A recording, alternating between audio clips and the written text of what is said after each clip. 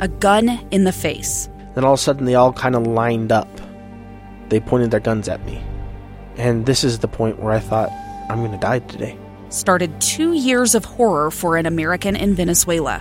They said, you need to give us your phone and get ready because you're coming with us.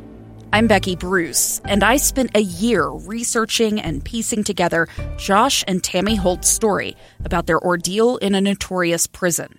That's when everything started to turn bad.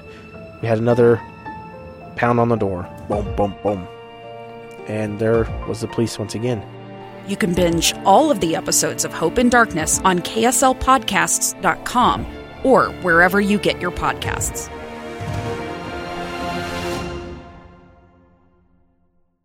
Inside Sources. Inside Sources. Inside Sources. Where KSL offers Utah deeper insights on the news. Host Boyd Matheson divides rage from reason and elevates the conversation on issues crucial to our community. On KSL News Radio 102.7 FM and 1160 AM.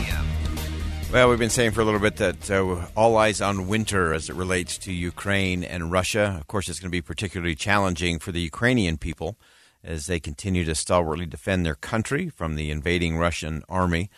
It's also interesting to think through, though, that this winter may be even a little darker time for Russia and for Vladimir Putin himself. There's compounding political challenges, both external and internal, stacked on top of consistent military defeats against Ukraine. None of that bodes super well if you're the Russian leader. So what are the challenges? What does the dark winter look like for Vladimir Putin and for Russia? And to help us break all of that down, Colonel Jonathan Sweet is a retired Army colonel. He served 30 years as a military intelligence officer. His background includes tours of duty with the 101st Airborne Division and the Intelligence and Security Command. And Colonel Sweet, we appreciate your service. One, and we appreciate your perspective. A great piece in The Hill today about Putin's darkening shadows. Give us the lay of the land. We've been saying that winter is going to be a crucial season in this battle, and what is it stacking up to be? Hey, Boyd. Well, first, thanks for having me on. Mark Toth and I, who also shared and writing the article with me, I spent a little bit of time looking at the Putin winter factor. This is one of the second articles we've discussed about winter. The first was along the lines of Putin winterizing winter as weaponizing winter as a weapon. But now it's we turn a little bit to the second, third order effects of everything you just said. Excessive failures that he's had, the pressure that he's getting internally, both from mill bloggers, show hosts, oligarchs. He's getting leaned on a little bit from the president there in China, reference nuclear weapons. And some internal strife from some of the outlying republics questioning why their citizens are taking the casualties and what's the gain from it. So he's dug himself into a bit of a hole, and he's really looking for an out. And it'd just be interesting to see him deliver for him. Yeah, and so let's dig into some of those. You mentioned a string of things that I think are all. We could spend an hour on each of them individually, but let's start with China and President Xi clearly sending a signal in terms of the use of nuclear weapons. Obviously, we know that President Xi and President Biden are going to meet on Monday next week at the G20. Vladimir Putin's not going to join that live. What's your sense as it relates to the China factor in this dark winter for Vladimir Putin? I think China recognizes the sort of brink. I think brink's a strong word, but brink of the nuclear escalation. I think China recognizes that that really is a no-win situation for either side. And certainly not for China either. That would be significantly impacted, not necessarily by fallout, nuclear fallout, but by economic fallout repercussions. It's also interesting that China's putting that message out while their neighbor there, North Korea, is firing nuclear-capable missiles, over South Korea and Japan. So it's somewhat of a mixed message. But China clearly does not want this to escalate into a nuclear confrontation.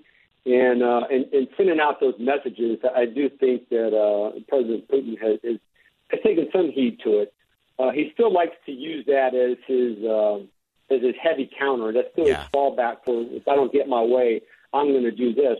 But I think even he's starting to recognize it's losing a little bit of its the scare tactic. The West, for the most part, is acknowledged now after 9 months almost that a lot of talk, but they haven't seen anything other than the talk. We haven't seen a stand-up of the nuclear force. We haven't seen the presence of soldiers wearing gas masks.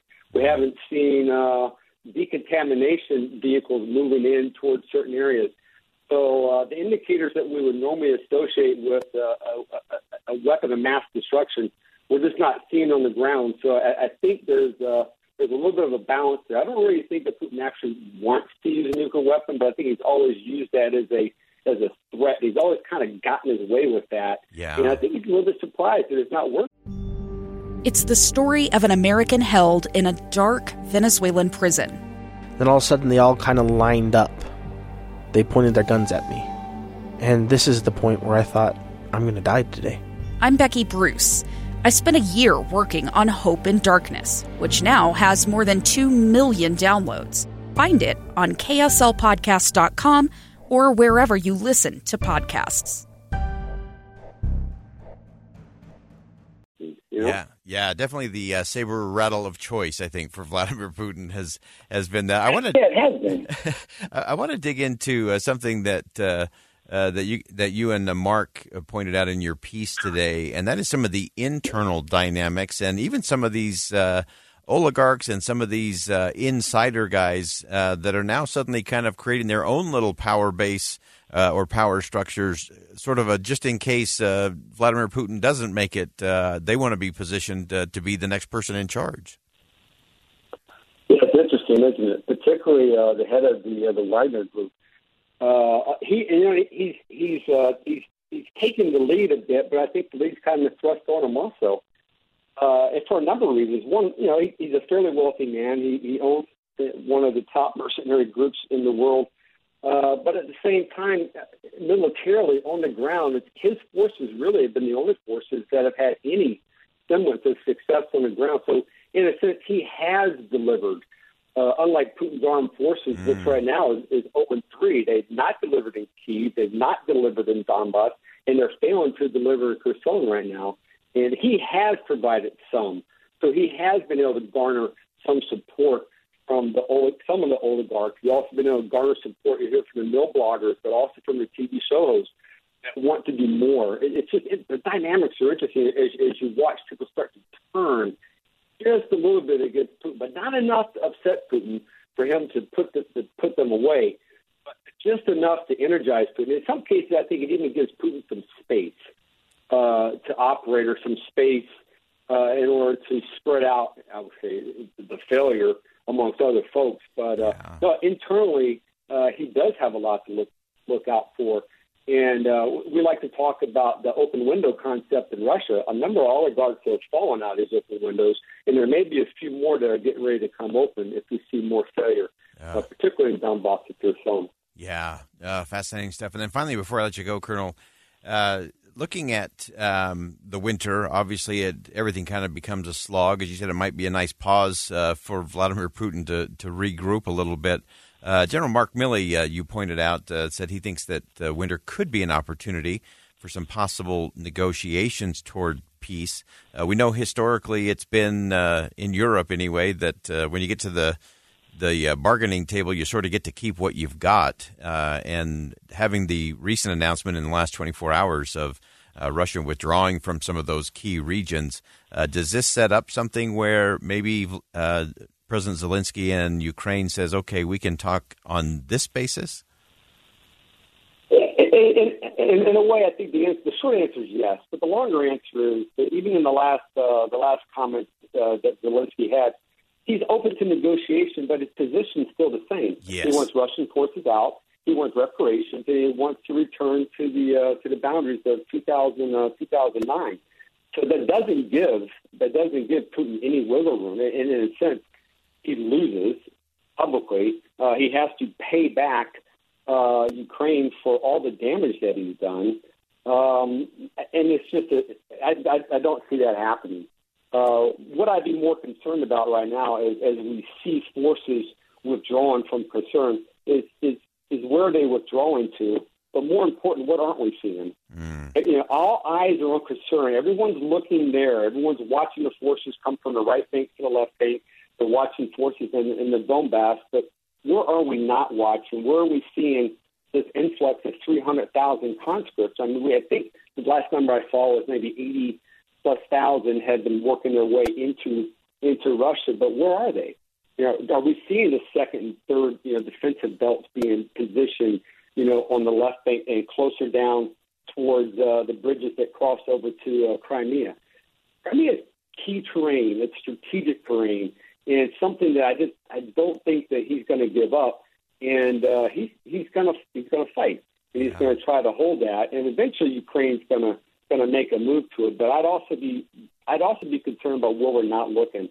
Yeah. We're all looking south, but no one's looking to the north. And there's a lot of activity going on with the Joint Military Command that was formed in Belarus, upwards to, we believe, about 65,000 Belarusian troops, augmented by about 15,000 Russian troops that are in the areas along the border. What they're doing, they allege are defending against a possible invasion of Belarus, but I think that's out of the question. I don't think Zelensky has any intent to invade Belarus. Right. So you can't keep your eye off of the ball. Yeah. You got to be looking everywhere. So he's got his focus in one area. On that area, but we cannot lose sight of what's going on in Belarus. Yeah, so critical, and that's why we have inside sources, because we often focus where the shiny object is, and it's often what we're not seeing that is where we really should be focused. Great insight, Jonathan Sweet, retired Army Colonel, military intelligence officer. Great perspective, great piece in The Hill today, and I appreciate you joining the show. Well, thanks very much. I look forward to you having either Mark or I back on your show later. Thank you. Will do. Awesome. Great insight there. Again, what Vladimir Putin is doing in terms of weaponizing winter is a big piece of the puzzle. And then what aren't we seeing, especially with these 300,000 conscripts? Where are they going? Where are they going to fight? We'll continue to track that. We'll step aside for a quick commercial break. More Inside Sources coming up next on KSL News Radio. I'm Dave Cawley, investigative journalist and host of the podcast Cold. In October of 1985, a woman named Cherie Warren left work at a busy Salt Lake City office to meet her estranged husband at a downtown auto dealership. She never made it home. Cherie's car surfaced weeks later in Las Vegas, in the parking lot of a hotel casino. No one knows how it got there. Strange. It was strange. Both Cherie's estranged husband and her boyfriend raised suspicion for investigators. I kind of thought that he might have done something. But no arrests were ever made. In Cold Season 3, we dig into double lives, make new connections in the case, and examine the difficulty raised by reasonable doubt. We want answers just as much as anyone else. They have creeps like that now, too, so nothing's changed. That's the new Cold Season 3, The Search for Cherie. Now available anywhere you get your podcasts.